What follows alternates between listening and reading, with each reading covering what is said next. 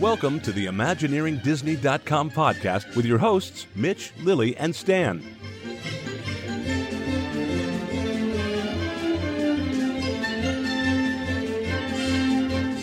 Hi, this is Mitch, and this is episode 1 of our podcast, The Introduction. And I'm Lily.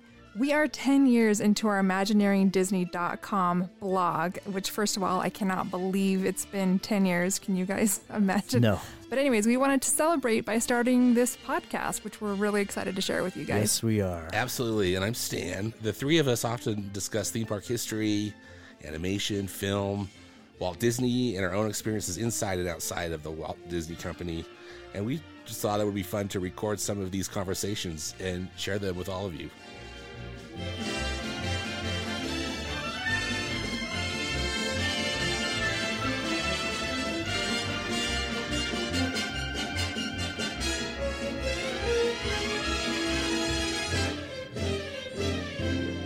In this episode, we're going to talk about the future of Epcot. Lots of changes. Good, mostly good and bad. We'll see. We also have a trip report from the times that we visited Pixar Animation Studios. I'll tell you, that place is a great place to visit. It's enchanting. It is inspiring. Really great. It's so fun. And we also have a little talk about the current state of the theme park industry. So I worked for the Walt Disney Company for a number of years in different creative roles. I was at Disneyland to start with, and then a while later I went to Walt Disney World. Lily and I were friends at Walt Disney World because she was working there as well. Now, she was in entertainment mostly, right? Mm-hmm, yeah. When Mitch and I met up, I was like, oh my gosh, like this is one of my kind. He totally gets it. And we used to sneak around the theme parks when we were irresponsible children. You know, not like we were young and stupid. We would go in where'd we go? Everywhere. The different rides, the Haunted Mansion. Everywhere. Yeah, it was. We'd go down really in the Haunted Mansion. We're much more responsible adults now, right? Yeah, we don't recommend you do that, but we did work there. We knew what we were doing, and at a certain point, I was supposed to do that, but when we first started, it wasn't part of my job, I guess. Yeah. But then fast forward a little bit, and we became really good friends with Stan. Stan is quite the Disney and film historian, right? I met Lily. Lily introduced me to Mitch, and I just felt like I met my Disney tribe. Yeah, you were one of our kind. And then Stan told us that he had been to every Disney theme park, and immediately we instantly became friends. Like, okay, this will work. I'm jealous, and I hate you, but let's be best friends. So the three of us, we spent a lot of time together talking about all of this cool stuff, and we're really excited to talk about it here to share with everyone else. One of the things I really wanted to do with the blog was share some ideas that I had, share some insight, share things that we learned along the way, because you learn a lot. If you're really interested in learning in your work at the company, you're going to learn a lot of things. Yeah, and I think that's where the name came from, right? Is what we kind of thought, what Lily if we were Imagineering Disney, and that's where the name started. Yeah, and so it's been a fun ride. 10 years. 10 years, 7 of which we actually wrote for the blog. Yeah, 10 years ago, Lily and I decided to start a website. We wanted to share things that we had learned along the way, things that we had saw at Disney that we wanted to kind of make more public, things that were okay to share, definitely. What would we do if we were in charge, if we had more power while working there? And it just started like that. It was pretty simple beginnings, humble beginnings. Yeah, I think I think everyone has ideas of what could be. Everyone's drawn up an attraction or two, everyone's thought of what if they made a land that looked like this, and so we just thought, what about creating a space where we could express some of those ideas, and at different points, we've also opened it up to our readers as well to share their ideas. So it's just been a really fun, creative space, and we've really liked doing it. So this is kind of fun to share it in a new way. And Lily wanted to make a ride based on Escape to Witch Mountain, which I said not on my... Escape to Witch Mountain is awesome, I said not on this blog.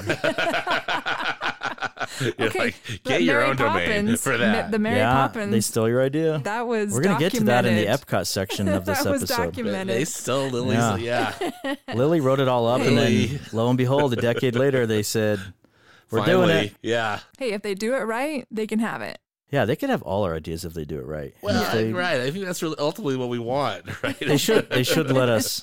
They should let us Please be part steal of our ideas. be part. Yeah, take them, Disney, but also let us work on them and pay us. For them. Right. So it's been a really fun. The blog grew faster than I ever thought it would. It was quite popular.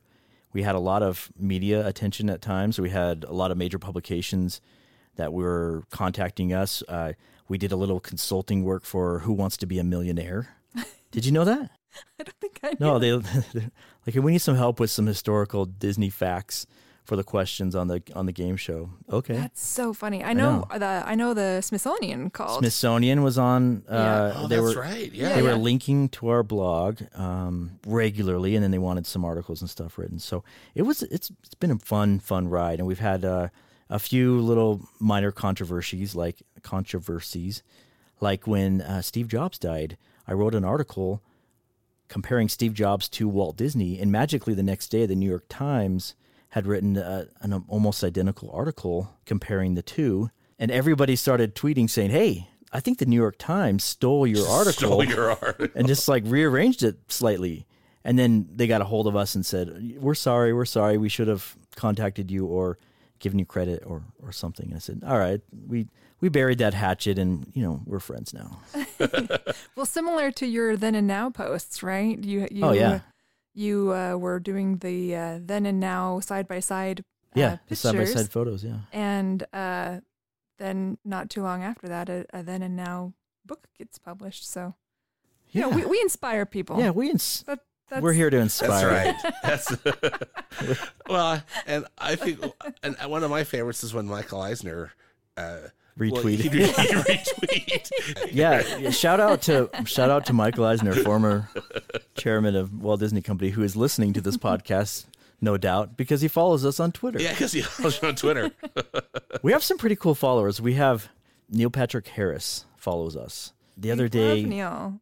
What? Neil can follow us anytime. Yeah, friend of the blog, Friend of the blog. friend of the podcast He's now. a Disney fan, theme park fan, right? So absolutely. So we've had our little moments here and there, and we've done some fun things along the way. And then now we decided to kind of get back on the saddle and do something a little bit different. And that's why we're doing this podcast. Now, bear in mind that we're not going to be doing this podcast on a weekly basis, but it's something that we want to do semi-regularly when we have some things to talk about, when things are happening that we need to discuss and share. So what do you say? What do you say we get into it? Let's do it. Let's do this thing.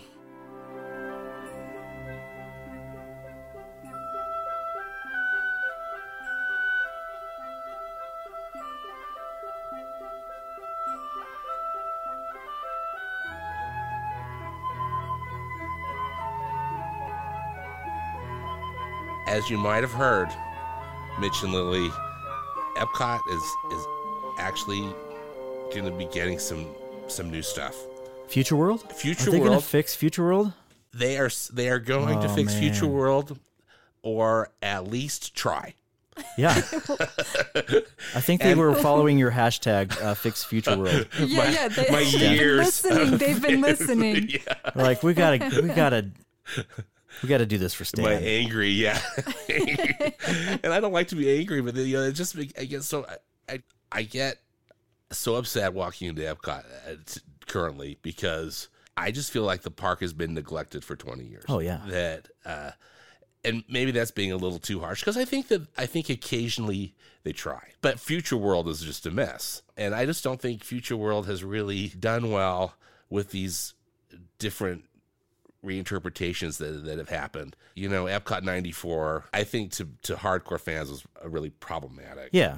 Oh yeah. Definitely. Very problematic initiative. And then some of the stuff that they put in for the Millennium Celebration, 1999 and 2000 was okay, but not. Then they put up that wand. The The wand. wand. Oh gosh. I mean, Instead of taking So it down painful. after the celebration, they just changed it, I know. kept it longer. So it's- This thing is never going to man. leave. I just thought it was never going to leave, for the rest of my life. We Here- should do a whole segment on the I wand. know we should. I was there. You were there. I was working in the leadership center at Epcot when that decision to take it down was being made, and I was like the guy that was yelling please take it down. Just do it. Just take it down. Whatever it takes. Whatever you do. Just take it. And Please. So there you go, everyone. Mitch is responsible for the I know. wind, the Thank wand you, coming Mitch. down. well, You're welcome. no, not really, but I might have helped. I don't know. Yes. Thank you, Mitch. I'm so grateful. And then they delivered like some of those big. Remember the twinkling stars all over the spaceship Earth? Yes. And they're taller than me, and they delivered some of those to our office. And I was like, okay, that's fun, but let's get those out of here. I know, like, please. Bring me some animatronic. Yeah. Bring me a Figment. That's what you need rather than some stupid cutout that star. wand. That wand.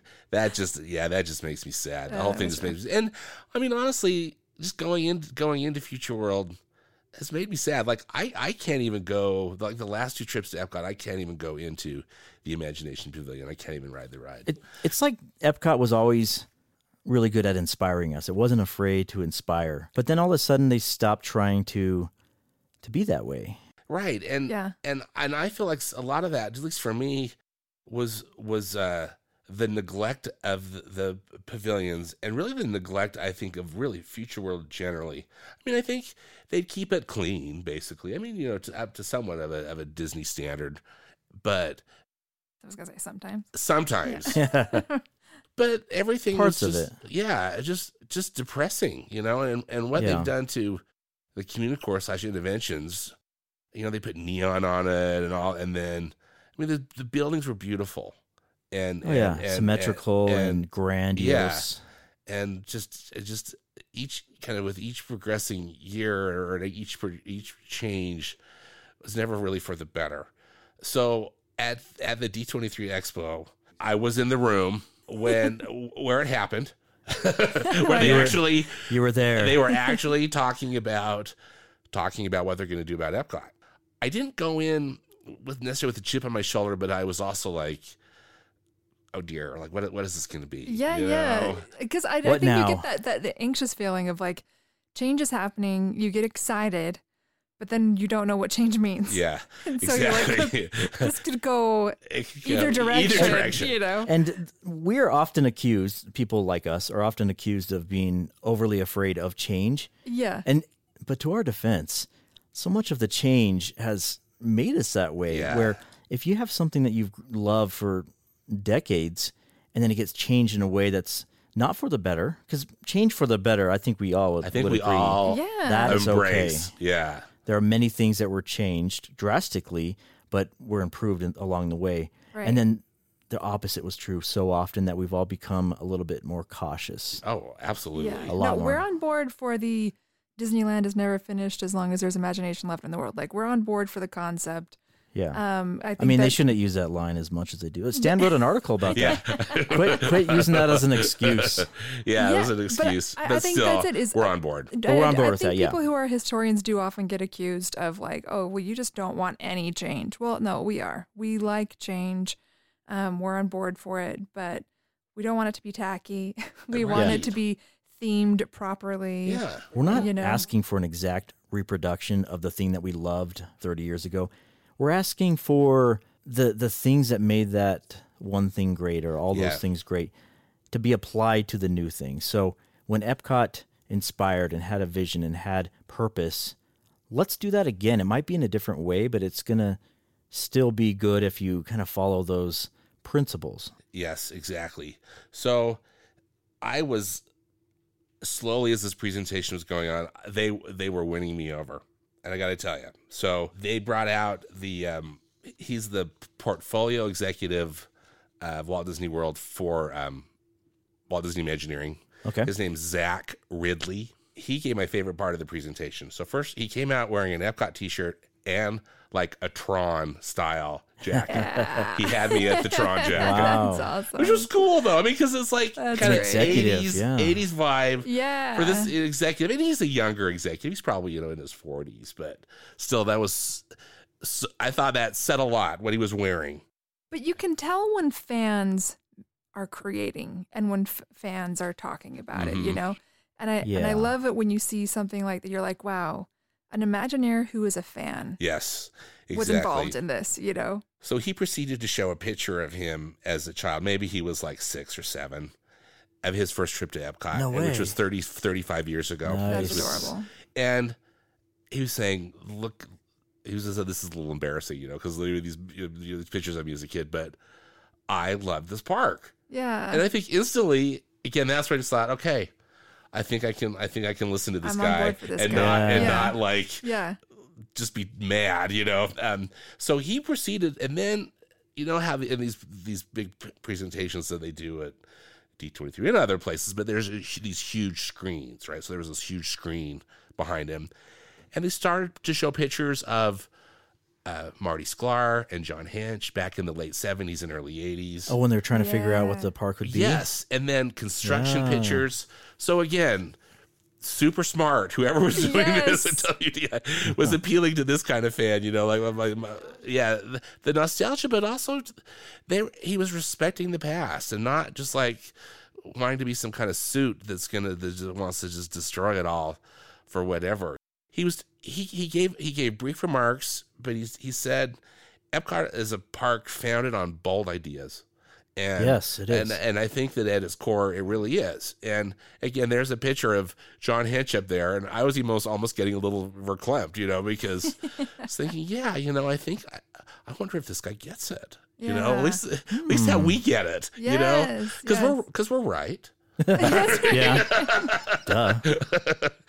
And then he talked about that Epcot is a place that's been created and recreated by Imagineers. And I appreciated that he acknowledged that it had been created and recreated. I think we can, as we were talking about, we can't necessarily say how much that we really love some of these recreations. And not everything was perfect at opening for Epcot either. Oh yeah, there were Right. some. There were some things that wouldn't have stood the test of time. Let's be honest. Yeah. Yeah.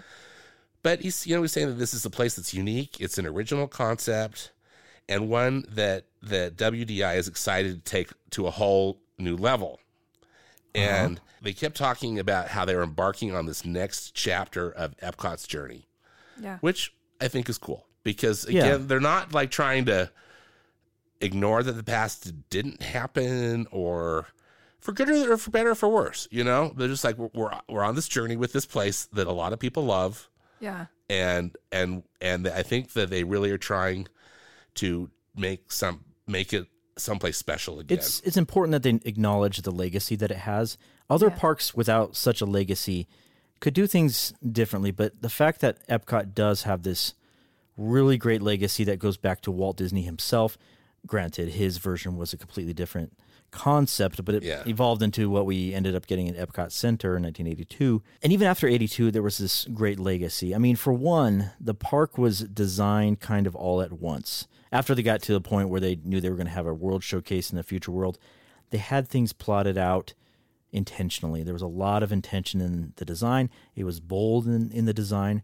It was something incredible, and we can't turn our back on that. We cannot forget the roots, I think. Oh, absolutely. And it's a good thing that they're saying these things that you're mentioning. Right. Well, and I think that one thing that matters when I walk into a park is what is the identity of that park. Yeah. And I think that when different themes start weaving into these parks, we could say things for other parts of the Disney parks, but those parks start to lose their identity. Yeah. And then you start to walk in and think, well, does this park even know who it is anymore? And I don't think, at least the Future World portion of Epcot has known who it is for almost 2 decades. At Yeah, least. no kidding. It's been 90s. Yeah. I think it lost its identity in the late 90s. Yeah, I and do too. it just went downhill It from there. hasn't been able to find it. So Zach Ridley, the WDI executive, was saying that to their team working on this Epcot revamp, that they think that Epcot most embodies the power of hope, the power of possibility, and the power of wonder. Okay. Yeah. And so Sorry. I just remembered the memory of when Mitch met the person Oh, who man. made the decision to We three- did. tear out We Horizons. The person three- that who was Oh, responsible on the team responsible. We were sitting. Sorry. The three of us were We at were dinner. sitting at dinner with the Imagineer whose decision it basically was to tear out Horizons, and he was just like, "Oh, there was this terrible thing there. Oh, It's this called old Horizons." rickety ride. Yeah, and we just had to Oh, tear man. that out. And I mean, We looked at Mitch. Mitch's face, we had to like hold him back from like killing this guy. Well, up until then, the dinner was going just fine. I know, it was a really fun He was dinner. telling Then us everything. He was telling us about all kinds of stuff he probably shouldn't have been talking all about. the good feelings were Oh, Oh gone. my Yeah, yeah. gosh. And then in one moment, I was getting ready to ask him to go camping with me, but out of nowhere, he was like, "Oh yeah, I was the one that suggested we tear down Horizons," and man, I about vomited my I dinner. know. That was... And then we went out to dinner with him 2 more times. Exactly. So the thing too they talked a lot about was transforming the physical spaces throughout the park. Okay, And that's they good. kept saying Good. using the term Yeah. every inch and every corner. yeah. Okay. So Right, we like promising. I didn't Yeah. catch that. Yeah, they were emphasizing that both Bob Chapek was saying that, and then this Zach Ridley.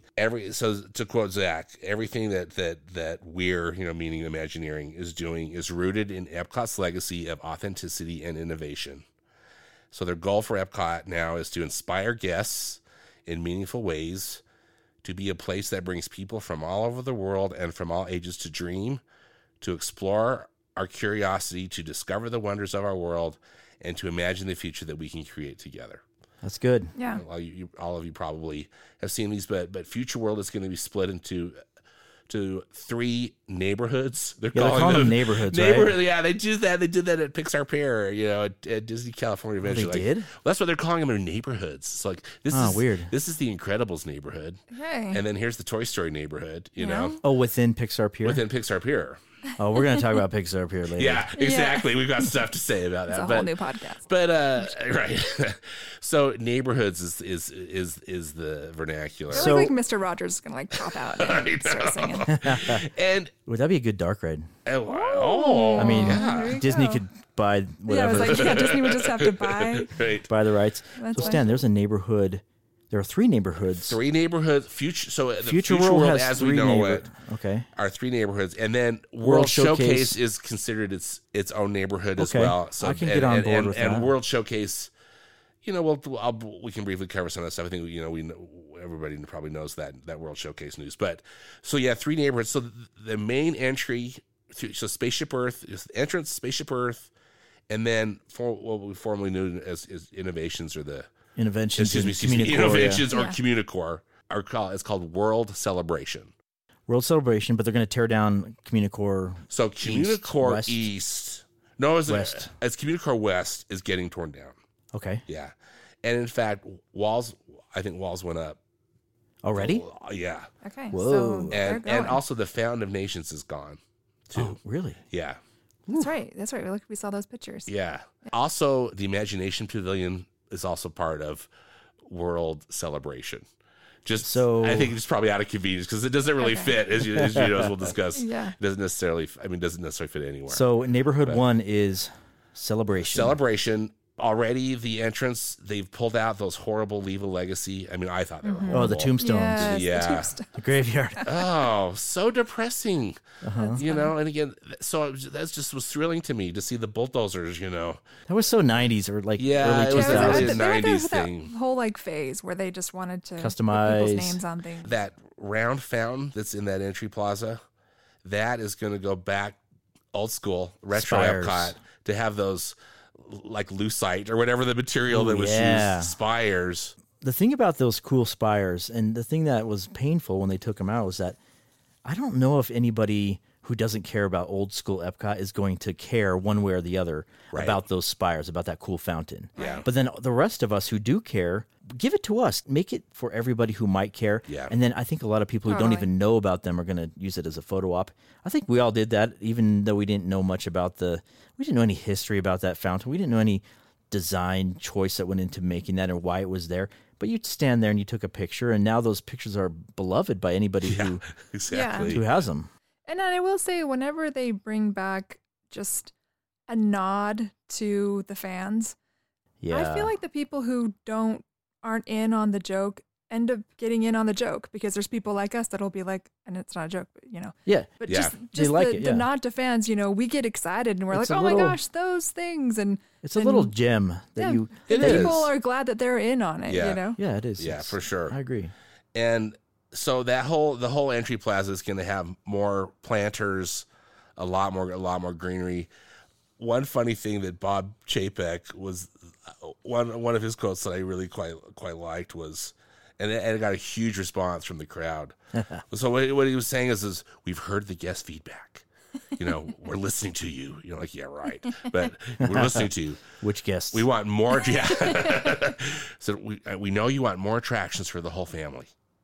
We know you want more of your favorite stories in the park. I'm like, Okay, wait a maybe minute. not. But he said, and we know you want more shade. And that's everybody just like Okay. went, which That is that's true good. because shade is a real problem. More trees. Yes. Give us at some Epcot. trees and So Yes. trees are going to be, Plants. at least from the concept art, throughout that whole world celebration, that center spine. That's Tons of awesome. trees and gardens, and it's not going to be symmetrical anymore. And Yeah, it's kind of a which bummer, is but kind of a bummer. give us some trees. But I think it looks like there's going to be a ton of trees. Now they talked about how Spaceship Earth is going to still have some kind of a history. Spaceship Earth's going to get a remodel Inside? of some sort, inside, Okay. and they didn't give a lot of details. But what he said was they're going to go away from the story's going to change from the history of inventions and Oh, yeah. communications. Yeah. I mean, it was a communications with, because AT&T, right, was the sponsor for all those Yeah. years. And then it kind of got changed a little bit to the history of inventing inventing things, and yeah. technological advances. computers. and- Now it's going to be the history of storytelling, Okay. which Yeah. Okay. I think could work. Yeah. Again, because trying to find something, that sweet spot that's going to keep it more timeless Yeah. Yeah. And relatable. and relatable and Mm-hmm. still inspire wonder and so Yeah, it could be done right. so And what- you could keep most of that stuff in there too. right. The cave Yes. paintings. So that's what they show. So there's gonna be a new element. It's called the story light. It looked like Tinkerbell's fairy dust, but the story light Fiber is gonna optics? go from it looks like fiber Ooh, I hope optics so. from scene to scene. That's gonna be like the continuity Okay. through it. And so they didn't give a lot of details, but they showed the caveman scene Oh, good. again with the Tinkerbell lights, Okay. going through it. It worked. Hey. It's just like Yeah. I think it's gonna work Well, that ride had a fair amount of fiber optics for a long Anyway, time. right? Yeah. So it's before they tore out the descent when you go down. And Oh yeah. When they put in the little touch screens, they took out a lot of the fiber optic stuff. But a good fiber optic effect is always welcome. It's wonderful. Yeah. So it looked promising to me, and I just thought, okay, I think I'm not going to be mad. Who knows? Maybe they're going to put Moana in there too. I mean, we don't know. But A John Lasseter animatronic. He's big on story. yeah. Don't kids, keep your arms, stay inside the vehicle. It's like, it's not funny. That's not funny. They'll mount him like several feet away from the track.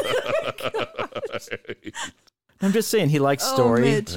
He's been Mitch, pushing killing the us. whole story thing for a long time.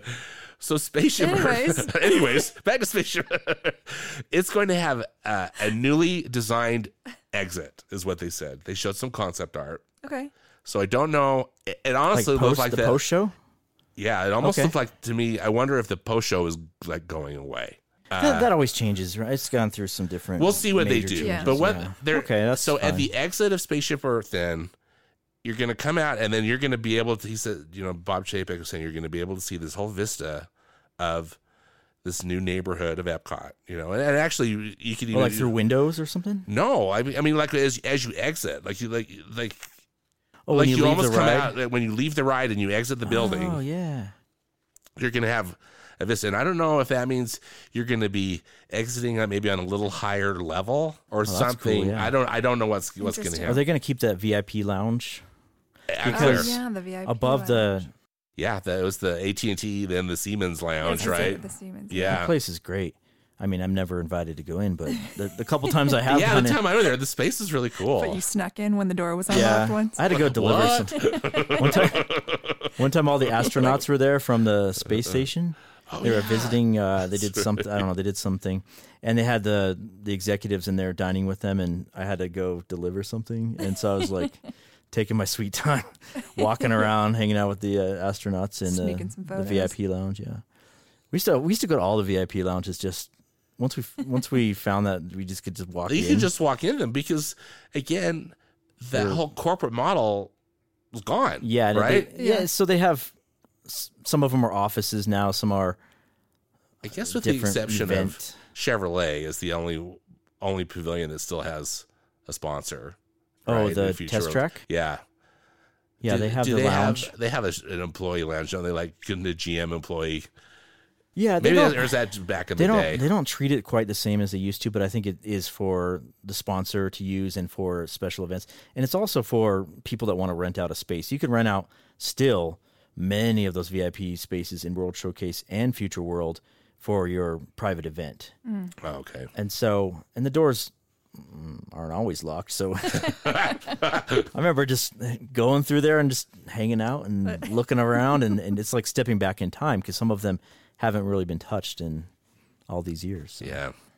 But anyway, back to Spaceship Earth. Well, so you exit, and Bob was saying that this is going to be an area they're calling it Dreamers Point, and no it's going to way. give you a really, and they showed some concept art, but a really unique view of, these new neighborhoods, and also it looks like you could probably maybe see a little bit into World Showcase as well. And then they're going to add, and everybody's probably seen pictures of this too. They're going to add another statue of Walt Walt. Disney. Yes. Yeah, I saw that. And actually, I quite like that statue. Yeah. It's a series of stairs, and he's just sitting on the stairs, kind of dressed as something maybe kind of later in his life, Yeah. and just looking out. And He's looking for the city. He's looking for. I know he's like, why Yeah. didn't you build my city? Where's my It's like, city? where's the center tower? Where's the people mover? He had like a little smile on his face, like, well, okay, maybe I guess this place is okay. But It's like Yeah. Epcot Center's pretty cool. Maybe making houses out of Maybe plastic we would should not have been a good idea. right. The other really interesting thing that I think is, I guess a couple other things with this whole world celebration area is that they're building. So where like the Fountain of Nations is, at least according to the concept art, the Fountain of Nations and Club Cool. Oh, the That Coca-Cola, yeah. Mhm. That Coca-Cola place where you get the sticky floors, sticky and where floors, you get Beverly or whatever that people yes. talk about. Like They're going to medicine. build this new, really like an avant-garde building that's going to be the festival. Double decker with trees on Three, top. it's double. So 3 levels. So ground Ooh, level, 3 which will be. levels. My guess is that ground level is going to be retail. I mean, hello, it's Disney. Second level is enclosed, and it's going to be. Rented out to groups, maybe. I think it's going to be used like maybe where you go see a cooking demonstration or Oh, no go way. Oh, interesting. attend stuff that they Okay. do it for the festivals. Okay. So they're going to get rid of what's that place called? The big tent over behind United. They didn't talk about any of that. That World Show Place. Is World what Show they Place, call yeah. that? So Yeah. behind like, Canada. It's between Canada and the United Kingdom, right? And they would do cool things like that in there. They do events. They would do Yeah. events where you got to see cooking demonstrations. So that would be kind of cool to have a permanent, I don't know, festival Yeah. or celebration. Yeah. And then the top Pavilion. level is going to be open, and you'll be able to like see the Lagoon Show, and the World Show. So my guess was when they first showed the concept art that a lot of that would be like reservation only or an upcharge where you'd have to have a special ticket or you'd have to be part of a special group. Like the dessert areas at Sure. World Showcase or different places. that Absolutely. a corporate event can rent out a space in there, and I'm guessing that some of that will be like Oh, that. I would think that they would do that for And sure. Like then- a really expensive dessert party up on the roof and Yeah. stuff like that. That's what I'm with thinking. prime viewing of Yeah, the fireworks yeah. and stuff. But I'm hoping that they're going to keep some of it open and just be That's like what the space. I'm fine with that as long as some of it is accessible Yeah. to just, normal right. folk like right. us. It seems Like like that. us. Yeah, they've been using that World Showplace, and then also the old Wonders of Life. That rotunda they've been using is Are they going to tear that a down? festival. No, so there's. I'm going to get to that. They've got stuff. They announced stuff for that. Oh, they did? too. Yeah. So anyway, that Cranium Command's coming back? I wish. Don't we all wish? I mean, it's still there, mostly. Yeah. Buzzy's As long as people don't go back there and steal him. mess up. I'm just kidding. He didn't get stolen. Yeah, they found him at Epcot. They found him at Epcot, right? Yeah. They were just fixing him. So I'm actually quite excited. I think that pavilion, that festival pavilion, if they end up building the way that the concept art looks, it's going to be really stunning. Let's hope that then I'm also thinking that's the first thing that's going to get the budget cuts. You know what I mean? Right. They're going to like That's just the turn it fear, into right? some It's big and expensive. dumb, whatever. So fingers crossed. You that gotta they're- think though, if they're announcing it at D23, Right. like that they've had the budget conversations already. Yeah. There's also, speaking of Moana, then they're going to do a big walk through water attraction themed to Moana. It looks interactive. What is that? Is that a splash pad or It looks something like more? it looks like an exotic splash, like a high tech splash pad. Okay, like you And- get wet or you can get wet if you want. Possibly, it looks like you go somehow play with water, or they've got the water could interact with the guests from like the 2 or 3 pictures of concept art they showed. That sounds like a pretty good Fantasyland thing. Maybe you just put it over there. Yeah. I know, that's the Why thing. is it in It Epcot? looks cool, but yeah, why Epcot? I know. I wish that that's something I will want to talk with them about. My thought, and I think I might have mentioned this to you, Mitch, in a previous conversation, but that how horrible the fountains are now at in front of the Imagination Pavilion, how just because they're so neglected Yeah. and then they just don't work well. That this is almost like the next generation, Okay. where something that's interactive, and they decided to go with a more natural look because all of the rocks, they're just those Disney concrete rocks, but it looks like there's a lot of potential. I mean, it's like some natural beauty and some fun. And then I'm thinking some executives like, well, why don't we put that looks like Hawaii. Let's You're right. It looks to me like something that they put in a resort pool area. Yeah. So maybe put it over in some animation resort pool. Yeah. I don't know. I think of all the announcements, that's kind of the one that's got me most concerned. It's the one that I think it could go either way. I mean, again, if it's going to be really beautiful and really interesting, and they have to have a Moana meet and greet in there, okay, I guess I'll have to accept it. But yeah, we'll see. That's kind of a wait and see for that one. Yeah. Yeah. Hopefully, at least it can be subtle. Yeah. I don't know. Hawaii and Future World? I know, it's weird. I know it's not Future World anymore, but It goes back to identity. Yeah.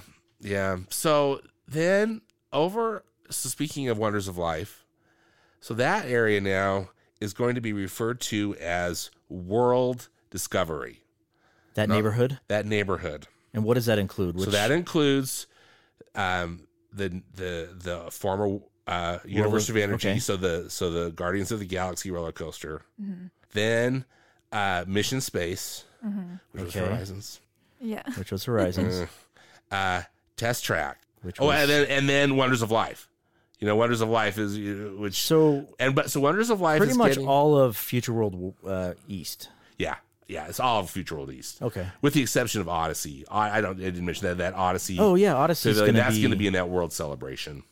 Okay. Yeah. I saw something about that. I don't know if it was Well, Odyssey Official Odyssey's going to be like the kind of the blue sky seller of this Epcot revamp. Oh, cool. Yeah, that's good. And I think also that they're Like putting a preview center. Yeah, it's the preview center.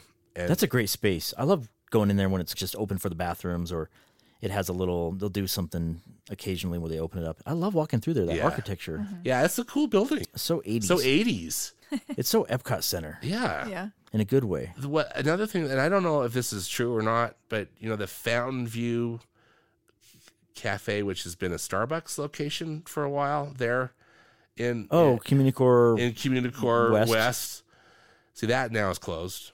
and where they had ice cream in a ice cream parlor and a Yeah, it used to be an ice cream parlor, then it got turned into one of those Starbucks. Starbucks, that they've been in every park. So the Wonders of Life is getting turned into this thing they're calling the Play Pavilion, which actually is like the Epcot of my childhood, because that's why I love the Imagination Pavilion so much, because they had stuff you just would go play with these computer screens. Well, ImageWorks, yeah. All this interactive stuff, and that's what the whole pavilion is going to be filled with, interactive things. They showed 3 things of concept art, but they only gave 2 descriptions. One of them is like you get to go help Edna Mode like design fashion or something. Are they gonna have an attraction? No, it's just Or like is it all like Kid Caught it's stuff? Kid Caught. It's really Kid See- Caught with a bunch of computer screens. Okay, so if it's legitimate exhibits, that's fun, because ImageWorks was fun and Communicore Yeah. was fun, Yeah, and even Wonders of Life had some decent things in there. yeah.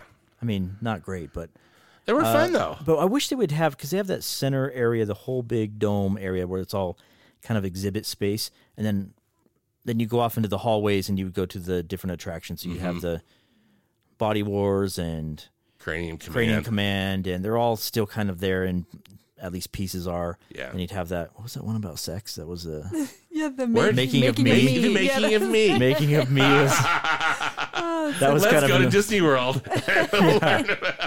Martin Short or The somebody. birds and the bees. Oh, that's so funny. When they reopened that for 2 weeks during one holiday season, I went in there and filmed it just because I'm going to document this. So And then I outstanding. filmed Body Wars and Cranium Command, because weirdly, when we were on the college program, Lily, Yeah. do you remember they opened it for a couple Oh yeah, weeks? I had not seen it in there, and Mitch made me go in there, and he's like, yeah. "Oh, you got to come in here and see this." I was like, this is amazing. Like, My- what? They showed this here? Yeah. I My mean, dad's you favorite know. attraction is Cranium Command still. Yeah. He's kind of in denial that it's closed down. It's like Dad, it's been gone. gone for so long. He's like, no, it's so good. It's so funny. But it was. It really was. It was really clever. It was All really those- cool. Yeah. All those B-list comedians and right.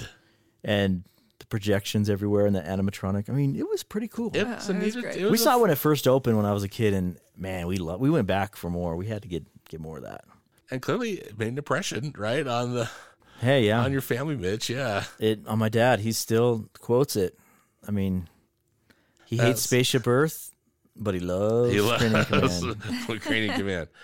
So over then on the other side, where the land and the living seas pavilions are, they're calling that neighborhood World Nature. Okay, And so that's, the Moana attraction is going to be, or the Moana water Splash pad, interactive. The Moana splash pad is going to be somewhere over there, I guess, too. So those 3 are the nature. Yeah. What's it called? World Nature. World Nature. Yeah.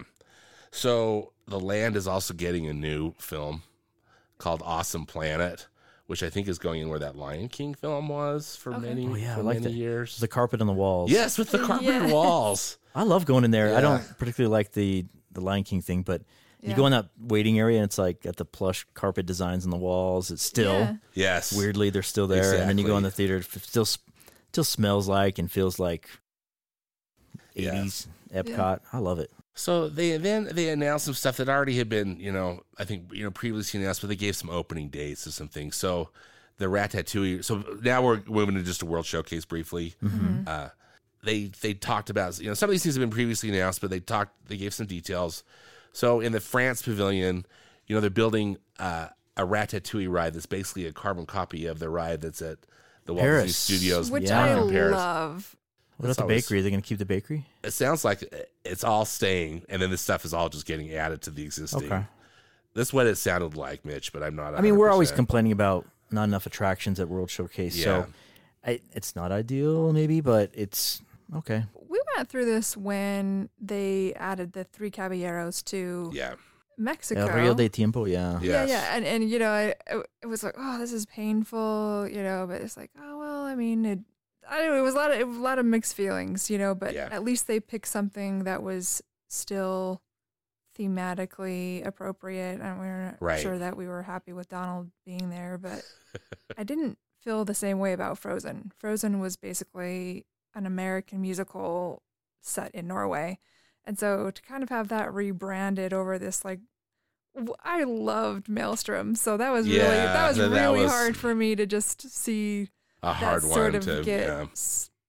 take, and they did a good job with it. They did a good job. I mean, all things considered, if you're going to make a Frozen area, right? It's nice. They It's did really it. nice. They did a good job, but still, It feels dislodging. I guess that's when we're thinking Yes. about the theme. When I walk into the World Showcase, I love being transported into these other cultures and these other countries. And Not into that like one, a Disney movie. Yeah, and that one feels like it takes me back to America. Like Magic Kingdom. yeah, I'm like, Yeah, this isn't fit here, really. I thought they should make I think I blogged about this. I thought they should have made the Frozen thing in Magic Kingdom. which would have been great. which would have been perfect. They Would had have plenty been of great. space. I know. Yes. I wanted it to go where Toontown is. Tear out Toontown. Yeah, Well, absolutely. when it was still around. Yeah. Put it back there, go nuts. Because that would have been super fitting. Right. That would have been perfect. Plus, they wanted there was going to be that Ice Queen Yes. like tunnel that they had planned. So I don't know, when you're trying to decide where to put the next movie related ride, Right. Yeah. I think you got to be a little bit more careful. I think so too. Yeah. The World Showcase is a little too sacred for most of us, so you got to be careful when you're going to mess with that. Yeah. Right. So another thing that's happening at the France Pavilion, and this has been previously announced, but they gave a start date.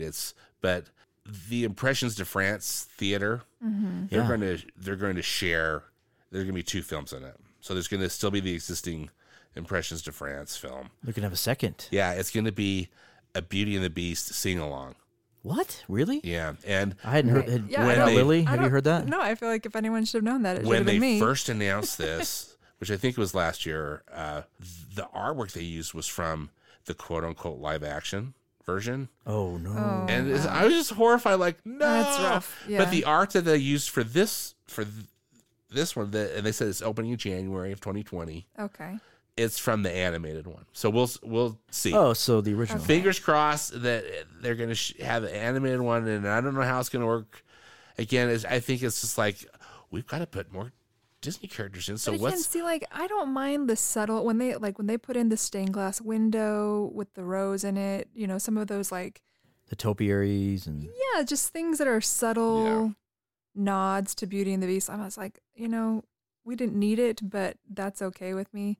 now, Lily, you were Belle at Disney. Friends with Belle, Mitch. I was very good friends with Belle. Can we just talk about how ridiculous that is? No, it's not. And you know what? I'll tell you, I'm Oh, so behind this. brother. No, you be friends with one of those characters and have one of those little girls running up to you, telling Okay. you that they have waited their entire lives to see you. You're like the guy that goes around and tells people Santa Claus isn't real. Like that is What are you part of talking the about? magic. That's Okay, when you're talking to a little girl, fine. I'll do the whole friends with thing. But when Okay. you're talking to your 40-year-old neighbor, no, because the adults are the magic killers. okay, so Lily was Belle and Mary Poppins. and friends with Mary Poppins Friends, too, right? Who is, by the way, much more fun than Belle. Well, I like Belle too. So my wife was Belle and Cinderella at Walt Disney World, and then at Hong Kong Disneyland, she was Belle. And I've never once said friends with because it's confusing and kind of dumb. I cannot even believe what you're saying to me right now. Magic. Wait, are you serious? You are the murderer of magic. If you met a grown man and it came up in conversation, would you say I was friends with Belle? I do. I say that all the time, and I will. I will not tell How people. would you how do you clarify when it's confusing? How do you clarify when they don't know When what they you're don't talking about? understand, like, Well, first of all, I wouldn't tell them because, first of all, just to be clear on this podcast, no one is actually Belle. Belle is real. Oh my gosh. She comes and visits the park, and she, when she and Beast are on holiday, and they talk to the children because that's what Belle does. So okay. first of all, that's the most important thing to understand. The second First of all, thing, they were alive like centuries ago. no, okay. I don't even tell people that. I would never even mention that. People would be like, and people say that they look at me first of all and they're like, "Were you Belle?"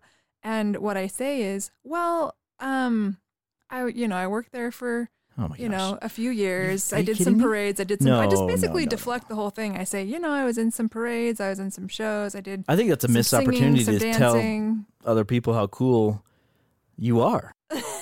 No. Or were. Lily's keeping the magic alive. And I'll tell you something else. This is the wrong podcast. On a this. side note, try being in corporate America with everyone knowing that you were Belle. Like, no, that doesn't, no. Like, you want to glean respect, don't be a Disney princess.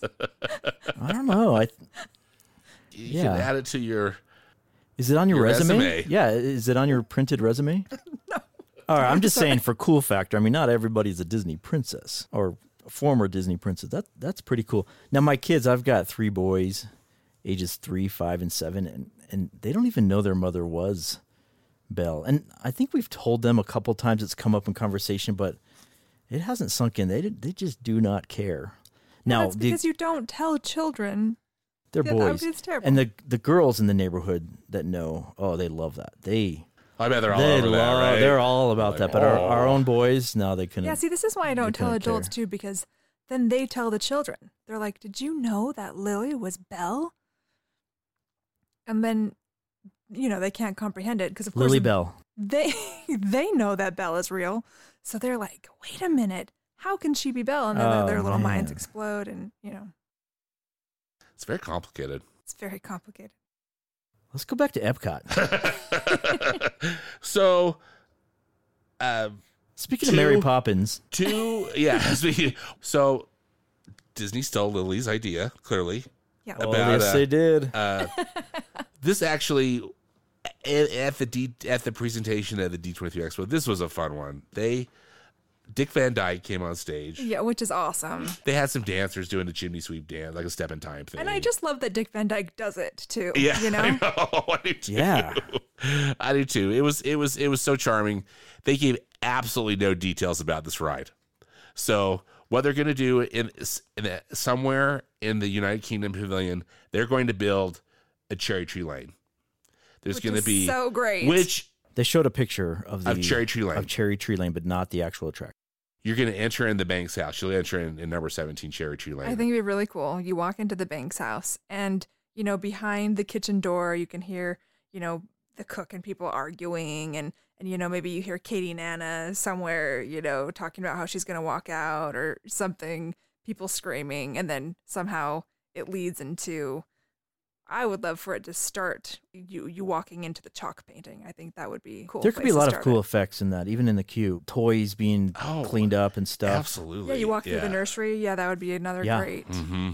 Are they going back to the Tony Baxter concept for Magic Kingdom? It didn't say. Because that'd be cool. That would be so cool. Because there were different iterations, from what I know. Yeah. Like riding a carousel horse. That's what I want. I mean, it's just got to be a carousel horse. Well, that's what I was hoping too, actually. Right? I just think that How would cool be... would that be? It would be really cool. Like flying? I think you're on the carousel. So you load on, so there's multiple carousels, obviously. You load on the carousel. Okay. And then the room kind of closes off. So your carousel horse starts going around. And then some sort of wall opens up. And there's Bert and Mary, animatronic Bert and Mary. And they do their dialogue. And he says, if you're going nowhere. And she says, well, who says we're not going anywhere? Oh, God. And then it opens up and the horses then, of course, leave the carousel. And then so they would go onto a track. Yeah, they go onto a track. Maybe suspended How from cool above. would that be? I'm in. Or maybe single file Omnimover. Yeah, see, I'm more on the Omnimover. So an Omnimover where you're kind of in a line that curves, Mm-hmm. winds through the attraction. Yeah. It could be done right. Let's just hope. Let's it's hope. full of animatronics and physical sets. Yes.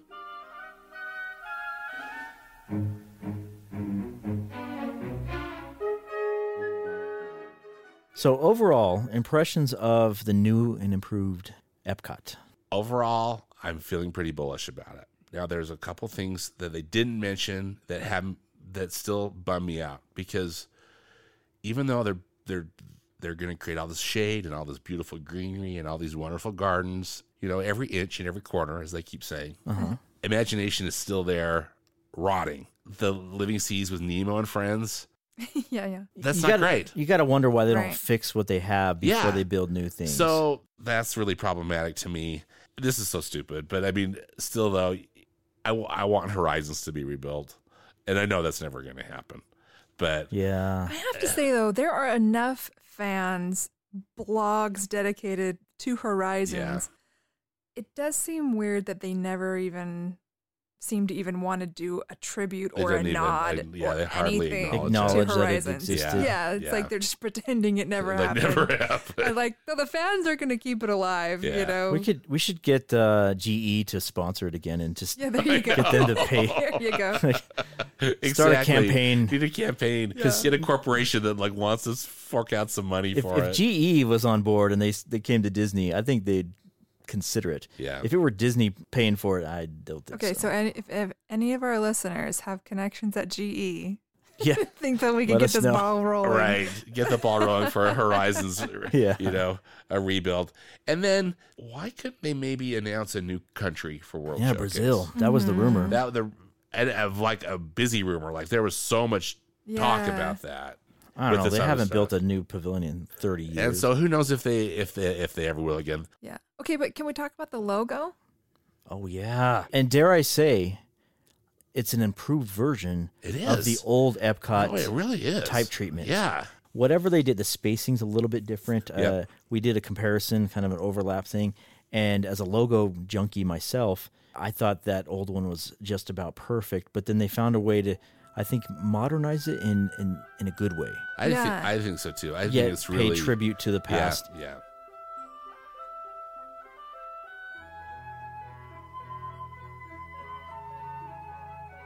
What do you think about this? A Disney theme park history museum located at Walt Disney World, tucked away in the trees, out of the way from everything else. A museum that celebrates the Disney theme parks, how they were made, how they were conceptualized, how they were constructed, and that whole museum is dedicated to the whole history of the theme parks. Surrounded by gardens with permanent and temporary exhibits all about the park history, including attractions.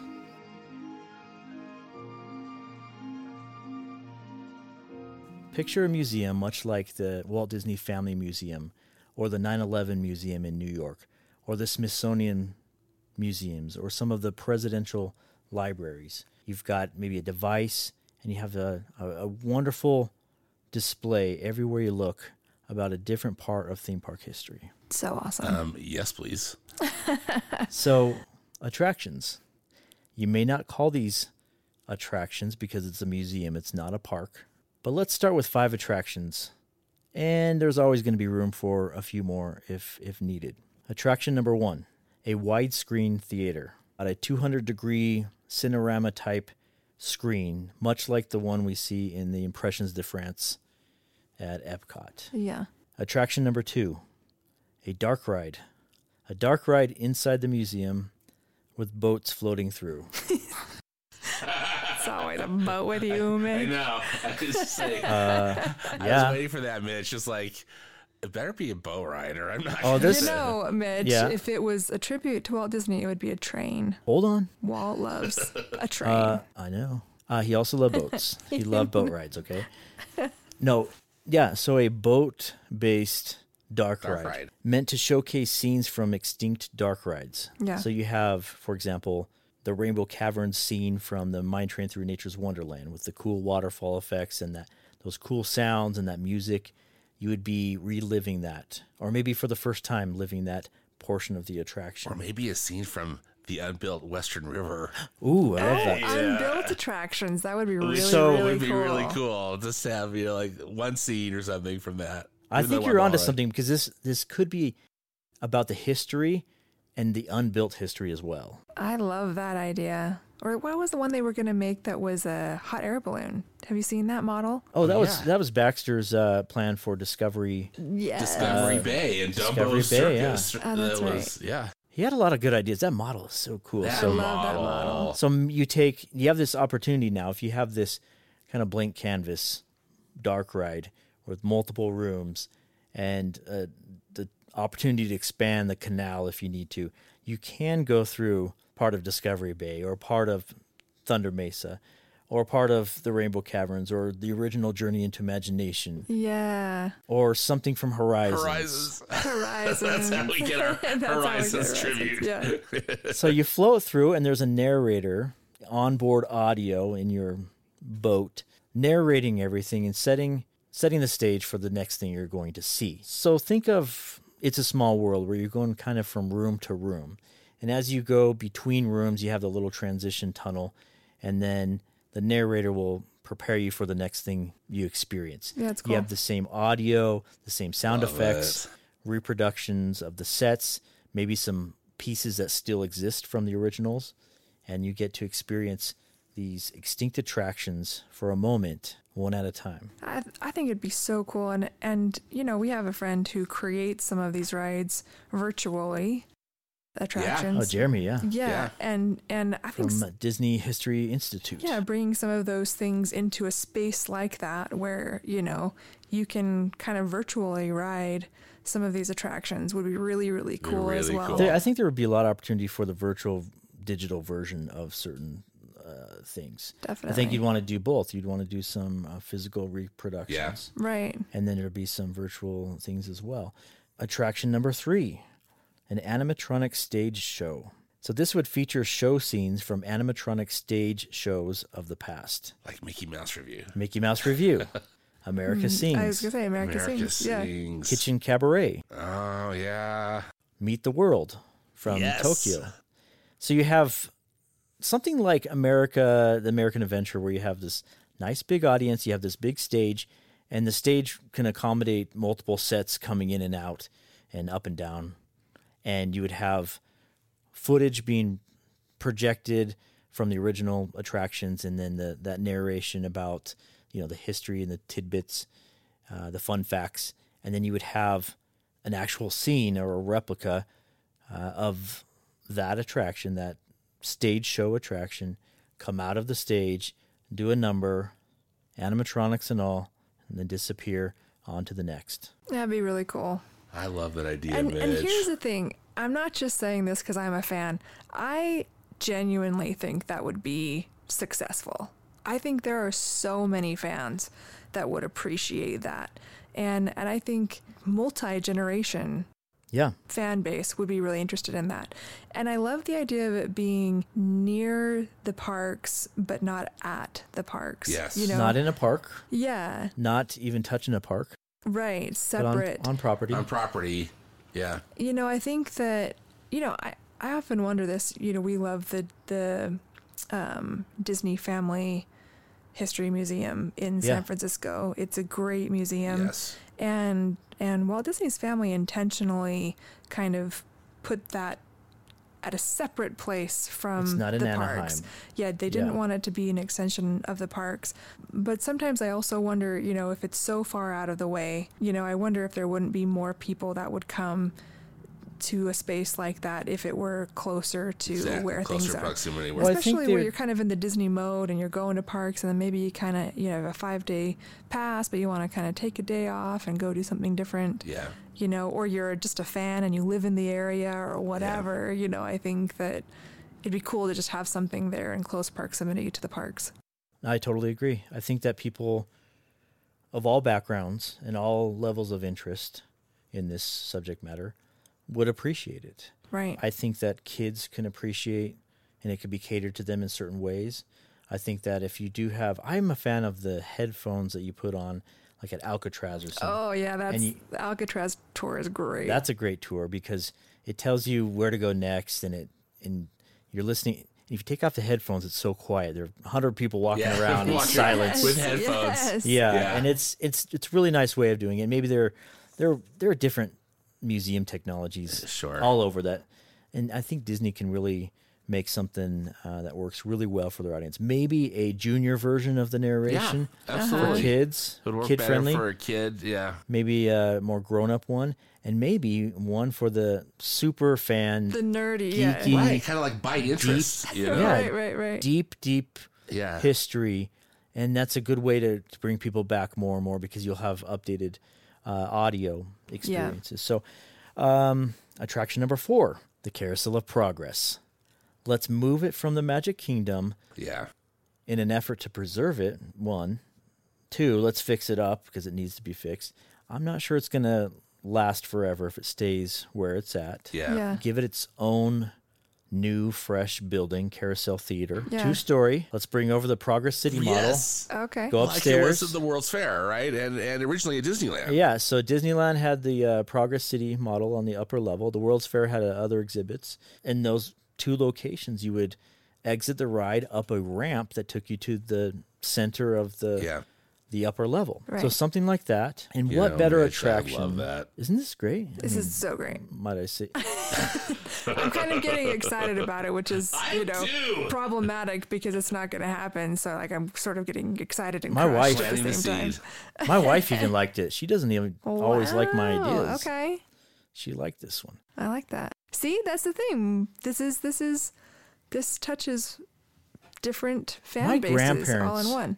My grandparents will go to Walt Disney World and maybe spend a half day at World Showcase and maybe a half day at Magic Kingdom. I think they would spend a full day here. Yeah. They did really, that museum would really appeal.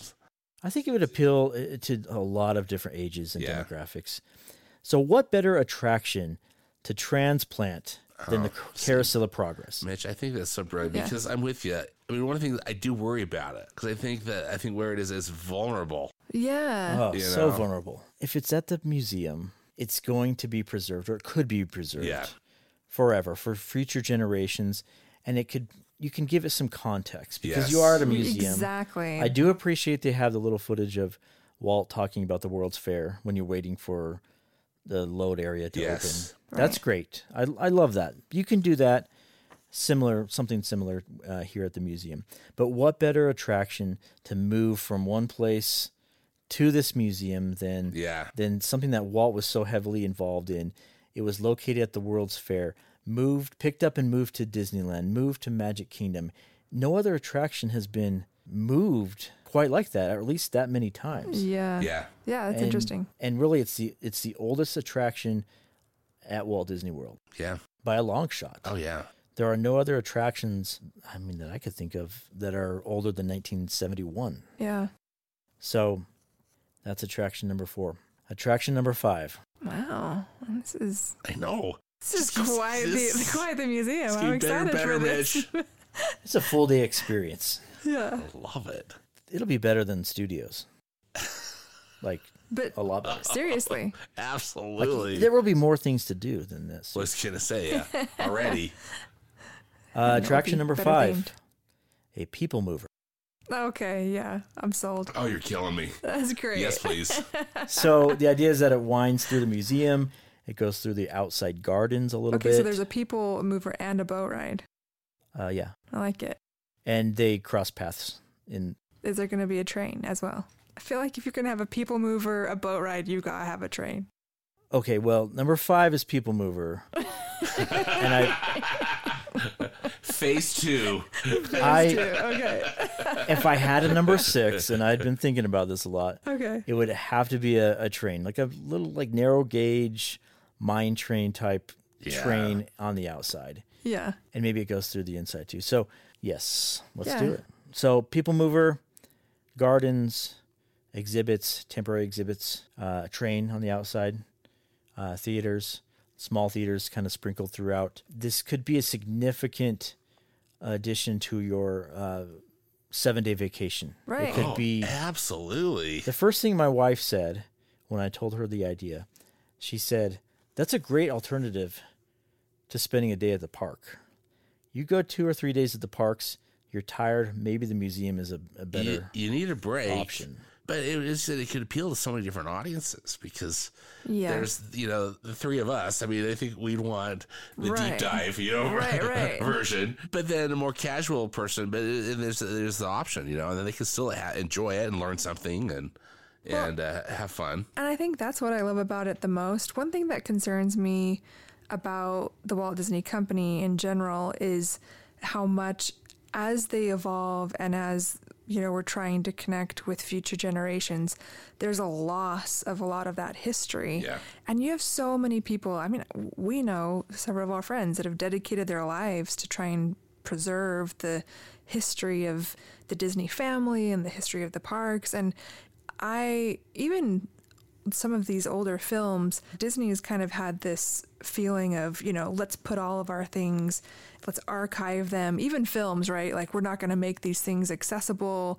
old Mickey cartoons that, you have to buy in a tin, somewhere from eBay. You have They to hide pay them away. They make $80 for it. difficult to and find. in this world where so much information is accessible, they've made their information the least accessible of any company and any history. And if there's any company that we want to know the history of more, it's the Disney company. Yeah. And so it's interesting that they sort of lock away this information when there's this huge interest and fan base, and also, I think, a part of their culture and something that will propel their culture into the future is their willingness to share it. And I think it softens the blow when they do take out Maelstrom. Something that you love. Yeah. They can reproduce, or they can move part of that attraction over to the museum, let you still enjoy it through Reminisce. the form of a Right. ride, not the full version, and that's going to be painful still. But I Right. think it does throw us a bone. Anything from a ride vehicle to even just, some exhibits or something. So the Walt Disney Theme Park History Museum, sponsored by D23, where you have to wait the night before in line Right. to see what you want to The see insidious line. the next day. And then nobody knows where you're supposed to enter the line. That's Yeah. right. And then, there's some people who are in a different line end up being the actual line that goes in. Yeah. Yeah, I think it's a win-win for everyone, for the guests, for the fans, for the casual fans, for different age groups, for management, for Disney management.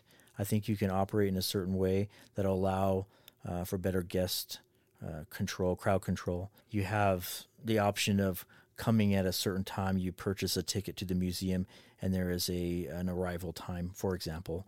There are a lot of different things that museums around the world have found that work really well and keep the flow. And this museum really could be one that you can wander. You can go at your own pace. You can go from here to there to there. You could skip things you want to skip. One exhibit I think would be very popular would be a WED Imagineering wing of the museum. Very cool, Where yeah. you walk through. Now picture Walt Disney on his television show walking around, and it was of course a set that they built, but he's walking around WED Enterprises. He's walking around, and people are making rides. They're conceptualizing. They're painting. They're sculpting. They're working. They're building a model. Somebody is putting feathers on a tiki bird, and he's walking around. And he's talking about the World's Fair. He's talking about the Haunted Mansion, and he's asking these Imagineers about what's this and what's that and what do you call this, and then the pirates, and you really cool environment. Things are hanging from the ceiling, and you have all this cool artwork on the walls. Let's recreate some of that. And you get to walk around, you get to see some models. Let's pull some of the models out of storage. Yeah. A lot of them have been destroyed, unfortunately, but Right. maybe this is a place to showcase things that the archives Yeah. don't have an opportunity to showcase. Let's put them in there. Let's maintain them. Let's do it right. We can get Tony Baxter on board as a consultant. He'll be reporting to the three of us, of course, and we'll be the managing directors of the new museum. I love it. I do too, Mitch. love I it. absolutely love this And idea. lots of seating, little benches everywhere, yeah. right? Tons of- So people whose feet are tired from the parks, they can just sit in front of something and Yeah. take it some in cool for as exhibits, long some as they cool want. art, or Yeah. some neat, I think it's space. a change of pace from everything you experience at the parks. Yeah. I was at Disneyland the other day. I was looking for benches more than I probably ever have before. As the years go on, Oh yeah. and my feet are getting Absolutely. tired, I'm thinking I needed some shade and I need some Yeah. place to sit. It was a little harder They're to hard find. to find. Yeah. And I think like at the Magic Kingdom too. Like Right. impossible. So Yeah. this would be a really nice a day activity for the family. Yeah. Oh, I do too. I just absolutely. And they've tried to build something similar to this within the parks. There's places where they have the models and Yeah. some One of the, man's dream Yeah, one and- man's Right. dream. Wasn't a dream, or even back in the day remember when the lobby of Great Moments with Mr. Lincoln was the Walt at Disney Disneyland? story. Yes. Oh, yeah, I love that. I Yeah. loved that as a kid. I Yeah. just loved it. Well, speaking of which, they had this. They had I think it was Hoot Gibson Owl, the Professor Owl animatronic up there, and he was talking about this and that, and they had like a kind of a projected Yep. chalkboard and everything. What if there was a mascot for this museum? Maybe a Professor Owl type character, and throughout the museum you would have his voice introducing certain things. Yeah. You'd have him, the kind of the mascot on the merchandise. Yeah. You'd have animatronics. Animatronic versions of this owl kind of here and there as you go through the museum, and he could talk and he can tell you certain things. So maybe you make it exciting in that way. Of course, you offer some great dining. You have the full service and quick service dining. Right. This could be really an all-day thing. You can get there in the morning, have a nice meal there, have some nice snacks, plan your day around all the different things you want to see. And it's really something that you'd want to probably come back to the next time you go to Disney World. Oh, yeah. Well, and I think just the fact that I think that they've multiple times they've tried to do something like this where it has a different energy than the go of a theme park, but they've never really successfully done it. Even when they built Animal Kingdom, I know when they opened Disney's Animal Kingdom, they intentionally set the Tree of Life further back. You know, they filled the place with fog. They didn't distribute park maps when they They first wanted opened you to them. wander and They explore. wanted it to be They wanted it to be experiential. that energy, Yeah. right? And the fans, they didn't want it, right? The fans, when you get out to a theme park, you're thinking about those e-ticket attractions and how long is the wait going to be and how much can you fit in the day. And so there's only really nerdy people like us who are willing to like take part of their busy theme park day and be like, I want to go spend some time in one man's dream. You know, like I think that there's, but I think when the intent is, why don't we have this place where it literally is off the beaten path, where it could have a completely different energy. But I like the idea that you have something rotating too, even like your idea with the theater, you know, what if you have a theater has Captain EO for a little while and then it has, Ooh, yeah. you know, Yeah. The Making of Me. No, I don't know. And that might be an appropriate place. Yeah. Yeah, exactly. We're talking about the history, you know. Yeah. Anyways, good idea, Mitch. Let's do it. Mitch, I love thanks. it. I know. I'm already thinking, I just wish it were already open. You know, let's Imagineering. go. Steal our ideas. Yes, please. Give us a call. Give us a call.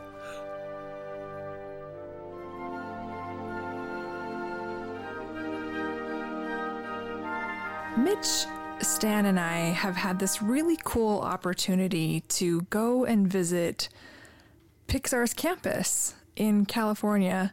And we kind of just wanted to take a second to walk those of you who haven't been there through it, because it's a really, really cool campus. And I have to say, there are very few places that I feel more inspired than I do when I exit that campus. I think it's a really, really cool space.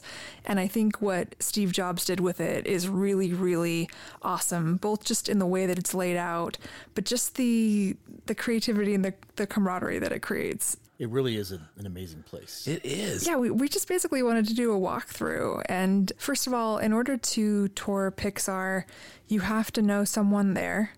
And so we were lucky enough to be connected with an animator who was so kind to take us through and has taken us through 2 visits. Yeah, they don't do public tours. I thought I read somewhere that either that Adventures by Disney, you know, they're that kind of high-end the travel tours. thing Yeah.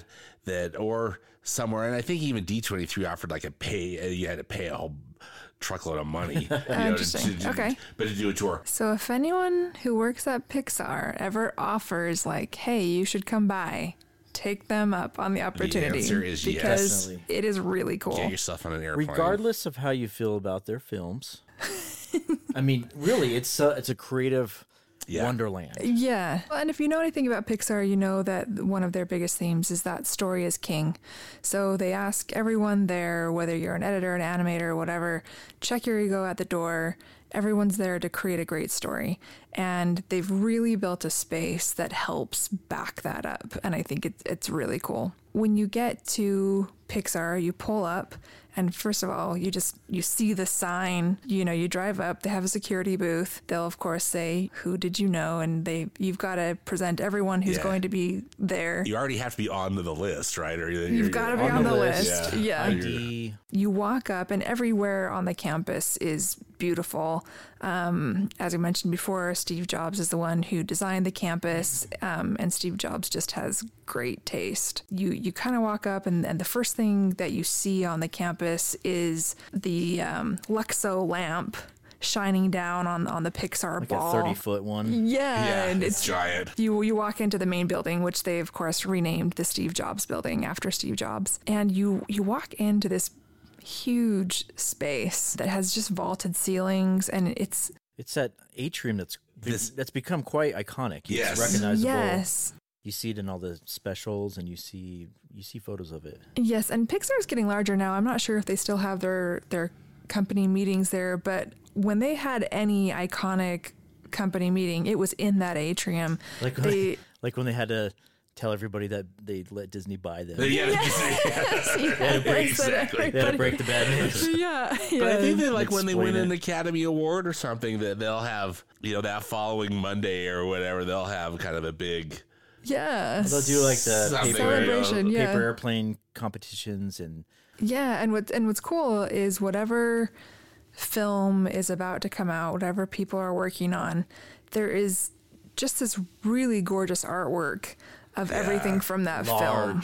large Huge art paintings. installations. Yeah. they'll take a little tiny thumbnail sketch, like a little color sketch, and then make it something that originated 2 inches wide and make it the Enlarge size it. of a giant wall. And they're gorgeous. They're beautiful. Yeah. The last time we went, it was Coco, which is just a beautiful film anyway. I love the animation in Coco. And they had not just this artwork, but even the little flags, if you guys remember the flags Yes. that they created. That's right. That were Those- like individually those designed. Yeah, the Those paper cutout ones. Paper cutout flag. So the main kind of common areas are somebody's got to be in charge of doing the decoration because it's simple, it's clean, Yeah. it's well done, it's not overly done, it's not tacky, and then of course Yes.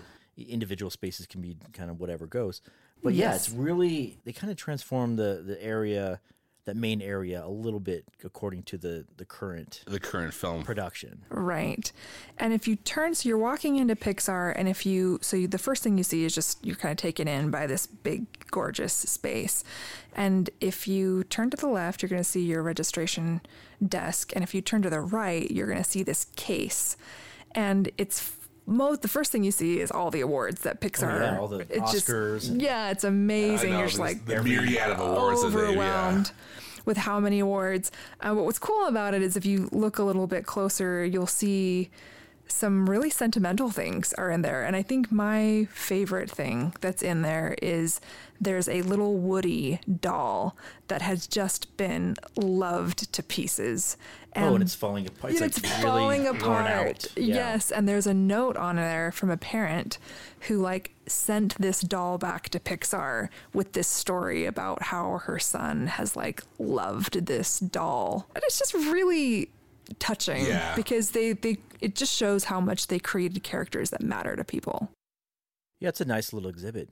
It's It not is. little at all. It's a lot of awards. Yeah. So if you stay kind of down on that main level, you have a cafeteria. If you're walking into the atrium, you'll see a cafeteria on your left. Isn't it the Luxo Junior Cafe? Isn't that what they Yes. call that, I think? And everyone gets free cereal. Yes. So that's The that's cereal bar room look. was It's legit. great. Yeah. Legit. Okay. So if you turn to your right, there's a little store that they have with Pixar company store. stuff. Company merchandise. Yes, where Which was also legit. I Yeah. think we all scored some pretty Yeah. cool Yeah, stuff. we Good They let stuff. visitors buy shop plenty of there. things there. Exclusive stuff. You don't Yeah. find a lot of that stuff elsewhere. Yeah. Right. But there's also this room that's their cereal room. And, it's with corporate culture becoming more of a thing, cereal is one of the staples of, good corporate culture, Yes. I would say. But no one does it better than Pixar.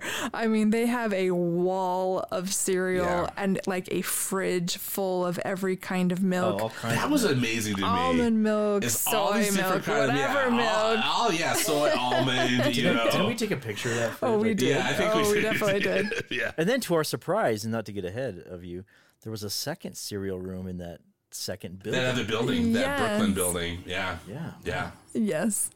I mean, what my favorite thing about Pixar is that the main hallways and the main areas are very clean, very pristine, very thought out.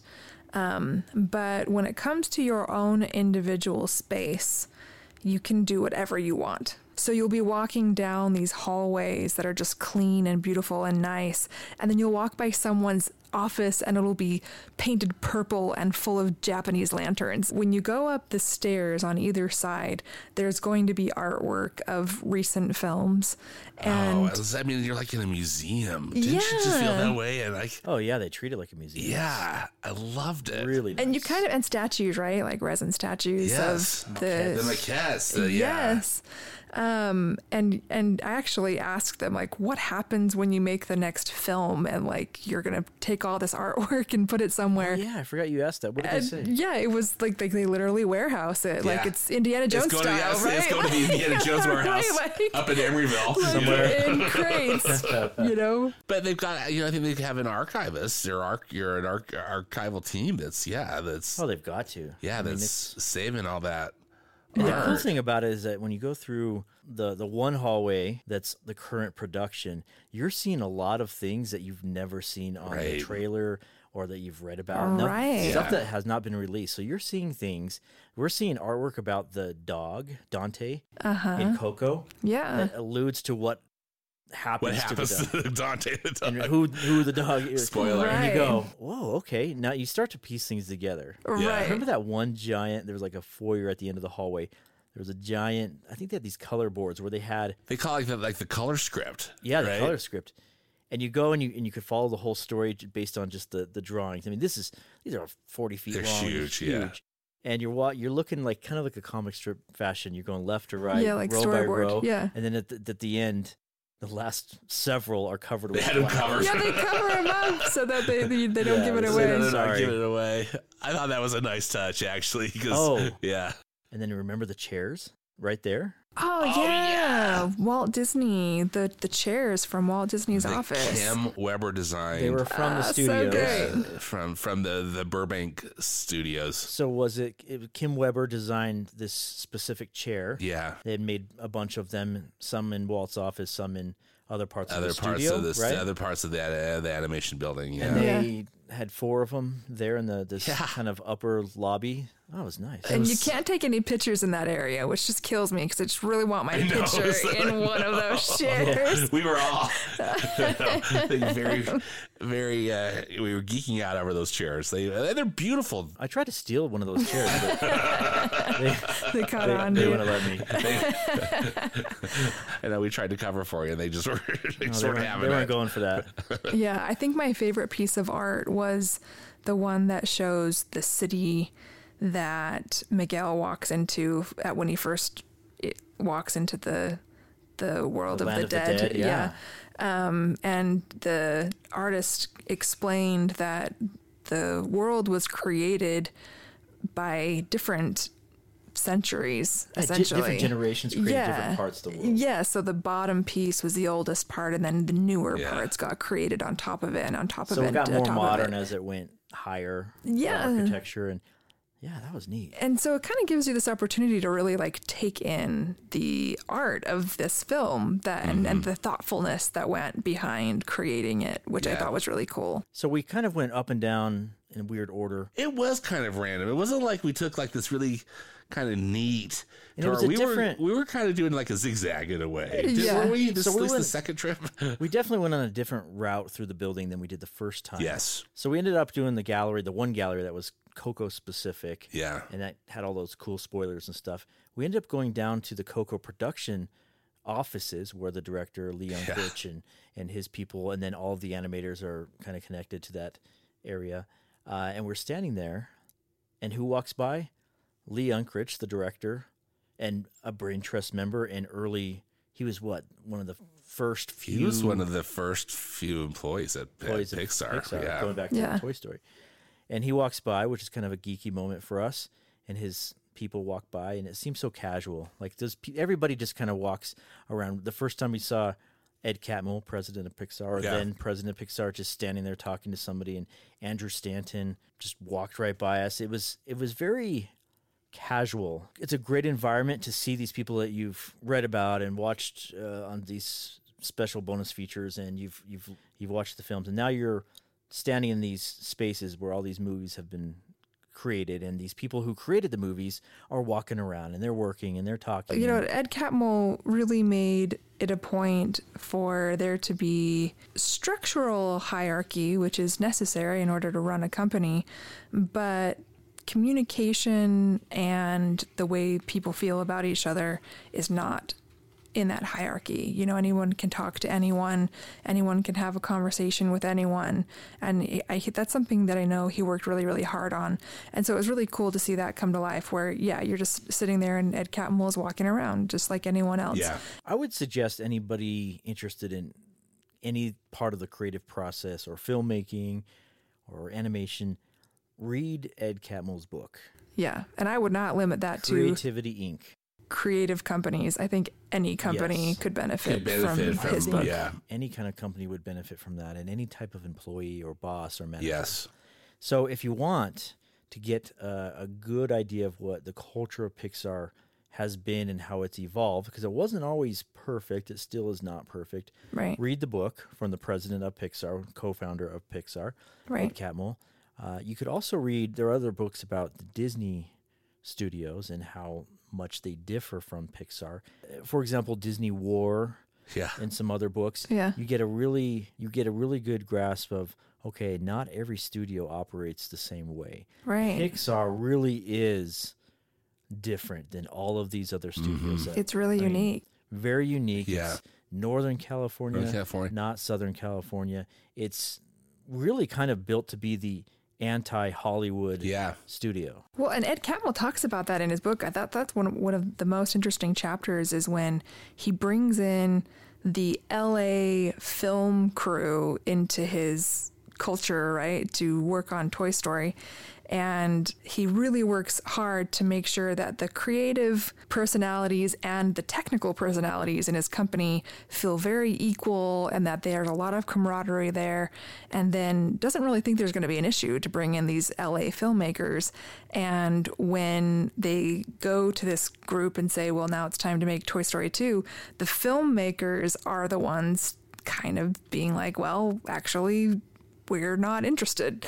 And him kind of having to go through that whole process of being like, oh, wow, like I didn't realize there was a problem. No one had talked to me about it. And having to kind of take this LA film culture and integrate it into Pixar culture and kind of having to make some adjustments on both sides in order to make the culture work. I think a lot of them had been in other studios previously, and they'd seen how difficult the creative process could be when you don't have the support of management, or when you have, there were a lot of difficult years at Disney, and a lot of that was fresh in their minds when they were making Pixar. Right. And so it's an interesting history, and I really like the history when Disney starts to really kind of put their paws on the creative process at Pixar, and Pixar is resisting, saying, hold on, wait a second.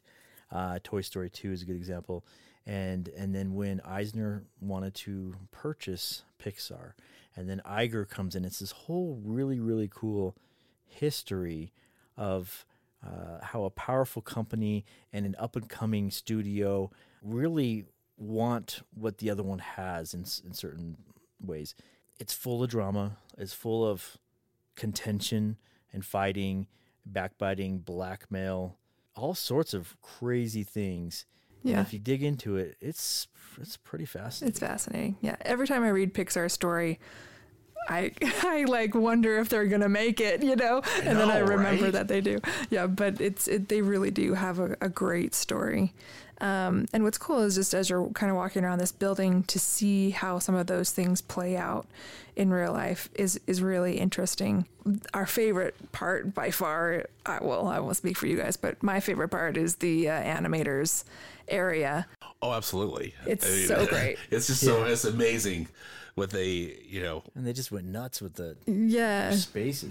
They really just kind of go at it, and they make it a really cool environment, nicely lit, Yes. cool props. They buy really cool things. I went one time before these two trips during the Ratatouille production, and I was invited by somebody, and they had a whole entire Chuck E. Cheese animatronic. You know that show they had in the old Chuck E. Cheese? They had a Chuck E. Cheese, and they said the animators all pitched in and bought this thing off eBay. That's It was like- amazing. That's so great. huge- I can totally picture that there, or something like that. And the giant D from the Disneyland sign, from like Disneyland Hotel sign, or stuff Yeah. they found on eBay, and they just kind of filled these hallways with the stuff. And then I don't know what happened to the Chuck E. Cheese animatronics. They weren't there when we went the first time. Yeah. Should ask them about that. What happened? Remember that place? I think it might have been upstairs. We were standing there talking about cubicles or something, and we look over, and there's like a door partly open, and there's a huge room full of Incredibles 2. Yes. Oh, yeah. Yeah. So we're inching our way And of over course there. we're like- Mitch and I We're like standing there, Sneaking a like peek in there. sticking our head in that doorway, thinking, "How can we get pictures of this?" Because I mean, it showed characters we didn't know that about, we didn't know about, and Yeah. just artwork, and some of the backgrounds, but just settings, different. yeah, a lot of different- set set artwork piece, and yeah. stuff. And then there was that other building, the like the newer building, Yes. on the same campus. There, the animator that we were with, he was pointing up to these windows. He said, "Right up there, they're going over films that are like really, really in Yeah. the beginning of the development process." Right. I mean, these aren't the ones that have been announced. They aren't the ones that have been developed. These aren't Right. the ones that have been even pitched to management. These are the ones that are like barely being developed from the very beginning. And I remember we were looking in that window a lot too, thinking, man, what can we possibly What see? can from- we Right. see? Because there was art everywhere. Yeah. Well, and it makes me wonder, we have 2 new Pixar movies Yeah. coming out with Maybe we saw, completely new. so, yeah. Maybe something was in there that we Yeah. were We saw some stuff from they were in their Onward, or who beginning knows, stages.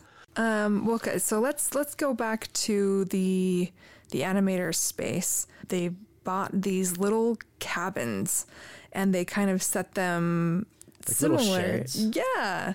Yeah. And then these animators, they can do whatever they want with the space. So kind of like what we mentioned, some people painted there, some people built a second story on top of it. People have offices as well. And what's kind of cool is they sort of band together and create themes. So you walk into Yeah.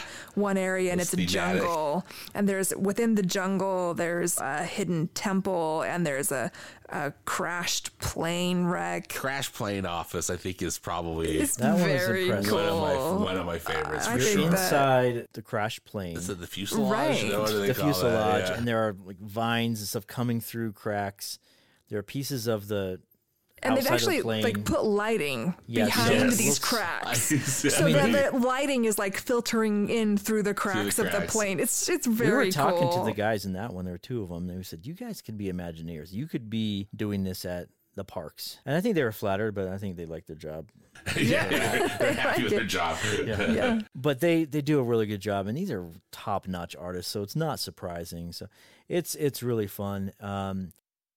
There was one guy who didn't decorate the cabin, and I can't remember what happened, but he went out of town, maybe lost a bet or something, I don't remember, but he came back and like the whole cabin was repainted like pink with like unicorns on it or something. Yeah.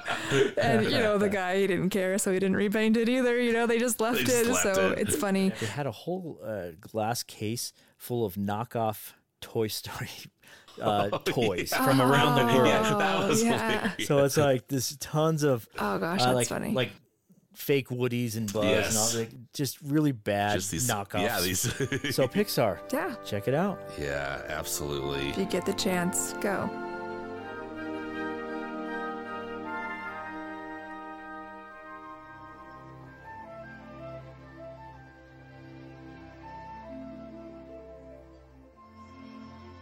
So what is the current state of the theme park industry?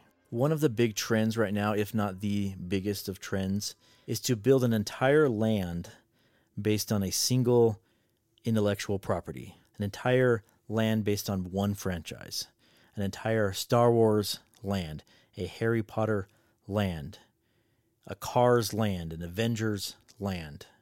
Now, previously the trend was you build one attraction based on an intellectual property. So you have Star Wars, but you put it into an existing Tomorrowland.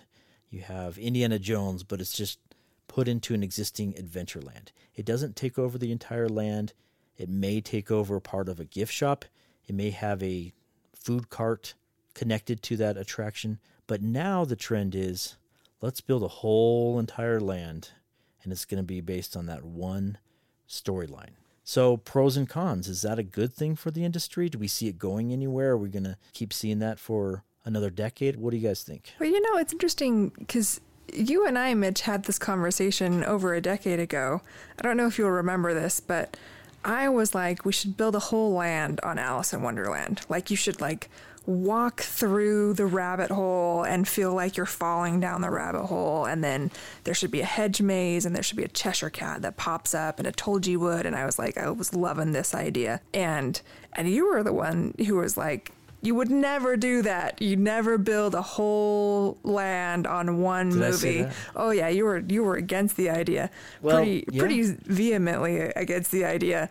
It was interesting. I've changed my tune a little bit, but keep going. I've thought about this a lot over the years, and it's been interesting to see people actually doing it.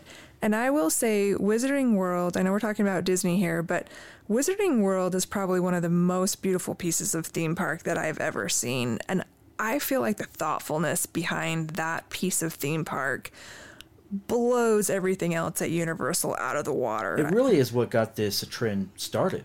Yeah. The popularity, right? Well, I mean, just the excellent execution, right? Amazing. Yeah. So beautiful. Every corner of that place was thought out. And I think that it was one of those moments where, I walked, but this is before the expansion or anything, just that very first part that was in Islands of Adventure, and just walked in that piece of theme park and thought, wow, I mean, if they bulldozed this whole park down and made it all Harry Potter, I'd be thrilled, It was just so cool what they made there, and It was a game changer. Like it or hate it, it was a game changer. Absolutely. It was really, really cool. And so you do see other, theme parks trying to respond to it. They did the Fantasyland expansion, which, in my opinion, didn't really touch Wizarding World. I think that was kind of their answer to it, but it didn't go that far enough. So then Avatar, they did the Pandora thing. Yeah, the whole Pandora. Then they bring in Star Wars after they, purchase Star Wars. And I don't know. I mean, it's interesting. I think if it's done well, and I think you have to pick a story where there's a lot to that story. Pandora makes me a little nervous because it was one movie, and I know they're making more movies. I think that when you pick this one story and create this whole part of it, that's... And that was my reservation. Yeah. Why put all the eggs in one basket? Yeah. Oh, yeah. We've got this, the single land, like, Cars Land or Galaxy's Edge or Star Wars or whatnot. But not only is it a land, but then they try to make it this whole experience. Like, you're not only you're like having your own adventure in this land, and so everything around it, from the signage to the park employees, cast members at Disney, and right. Restrooms and the dining and the merchandise. You're not supposed to be in this theme park. You are literally, they want you to literally feel like you've been transported to some kind of new experience. And I have really mixed feelings about some of that. To the point I love that stuff. I'll just say, as the performer, right? Yeah, I'm like, bring me into the story. Okay, but I love it. Those Star Wars people, come on. I asked if this was the place you build a lightsaber, and the lady said, "This is what's it called? What's the shop called? Savi's workshop. This is where Savi sells scrap metal." And I go, so like lightsabers? Can I build a lightsaber here? Savi deals in scrap metal. I said, Is this or is this not the place to build a star lightsaber? Sabi here, Dilson.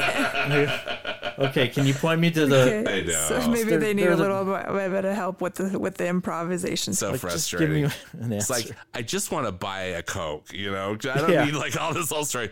Well, the droids have, yeah. I don't know. I appreciate it. I like the idea to of an like, extent, but but maybe I'm not a magic killer like some people. oh, brother. but am I wrong thinking that those seem to be going hand in hand? Not only have just like one particular theme, but then also they're taking it to this another level where they are expecting you that you want that kind of interactivity. Where sometimes I just want to buy a Coke, and not have somebody tell me some kind of story or I think you're right. call my credit card galactic credits or whatever, whatever they were. Well, and I do wonder if some of it will wear off as well. I mean, I'm sure people on Main Street were really gung ho at one point. But I gotta tell you, that my experience when I went to Star Wars Galaxy's Edge, and I've been to the one at Disneyland. Yeah. And, I'm a lifelong Star Wars fan. So walking into that area, in a way I did feel transported. Yeah. I think there are a couple of really strong advantages to building an entire land based on one story. For one, you build it from the ground up. You design it all at once. Yes. Yeah. You build it all at once. It's not an overlay of an existing land. Yes. It's not the troublesome, awful Tomorrowland being repainted and It's not Pixar Pier that was Paradise Pier, and then it was like Paradise Pier 2.0, then it's now It's not some overlay where they're slapping on obscure references to something that was never intended to be in that land. It's a land that you start from the ground up. Advantage number 2, I think, Stan, you've mentioned this, is that you spend a lot of time in one theme. So if you have, I love Adventureland. I mean, I adore all Adventurelands. Oh, yeah. But if you're going from kind of one theme to the next, even though they're loosely related, it's really easy in Disneyland. I love Disneyland, but you kind of get into a theme and then you get out of it real quickly, get back into another theme, get out of it quickly. And that's a fun thing. And I think that there are advantages to that experience as well. Yeah. But it is nice to have, I wish Expedition Everest, if it had like more to do, I wish it had a boat ride, for example. If it had 2 or 3 things to do, like attractions built into that mountain. They have the Yak and Yeti kind of down the road, which I think is really good. So you can have kind of that multi-layered and that really amazing cube, but it's still all part of the same single attraction. It seems like, and then Lily here was this really cool Streetmosphere character. What was that? Storywalkers. And we're getting off track here, but Storywalkers was a really cool thing. Were you friends with the Storywalker? I was friends with a Storywalker.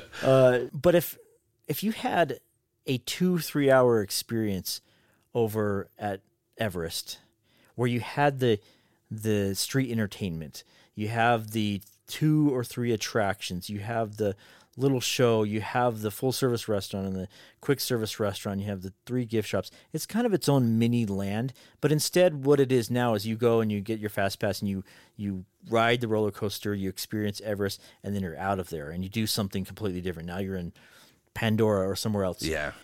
And that's not a bad thing. I'm not saying it's a bad thing, but I think there is an advantage to having an area that says, okay, you're committed, you can commit to this theme for an hour, 2 hours, 3 hours, and really do a lot of different things. Well, and what's interesting about that, you brought up Expedition Everest. Part of the reason that they put that show that I was in there is because around Everest is a total dead zone. And that was one of the reasons they put the attraction there, was to just like draw people to that area of the park. But there is almost nothing around it. You kind of have a body of water in front of it. You have some monkeys that are a little bit down the road, which I don't know how much, ironically, how much people stop and see the animals in Animal Kingdom. But so I really like kind of what you're saying is, instead of having one e-ticket attraction that people are going to just run to and run away from, having an experience that can really draw people in really helps out not just the theme, but the whole energy of the park and the way things flow. I think that's one thing that Animal Kingdom is kind of guilty of, is like they have a few rides that people want to see. I mean, I don't know if you've ever heard people giving advice about Walt Disney World, but, Animal Kingdom you could probably do in a couple hours, and do then the safari, go to do the Everest, and that's it. And just to kind of go do something else, Absolutely, yeah, I've heard, yeah. And I think it's part of that is just that there wasn't enough built around some of these themes to draw people in to stay, Well, if you're going to build a $100 million attraction, why not build a $120 million attraction that keeps people there 3 times as long or 4 times as long? Right. So the advantage of the entire land based on one, Cars Land does that well, I think. Cars Land, and I'm glad they put it in California Adventure. Yeah. It seems to be more fitting than in Disneyland. That's one of my big complaints about Star Wars and Disneyland. Yeah. But you don't want to touch Disneyland unless you're really sure it makes sense.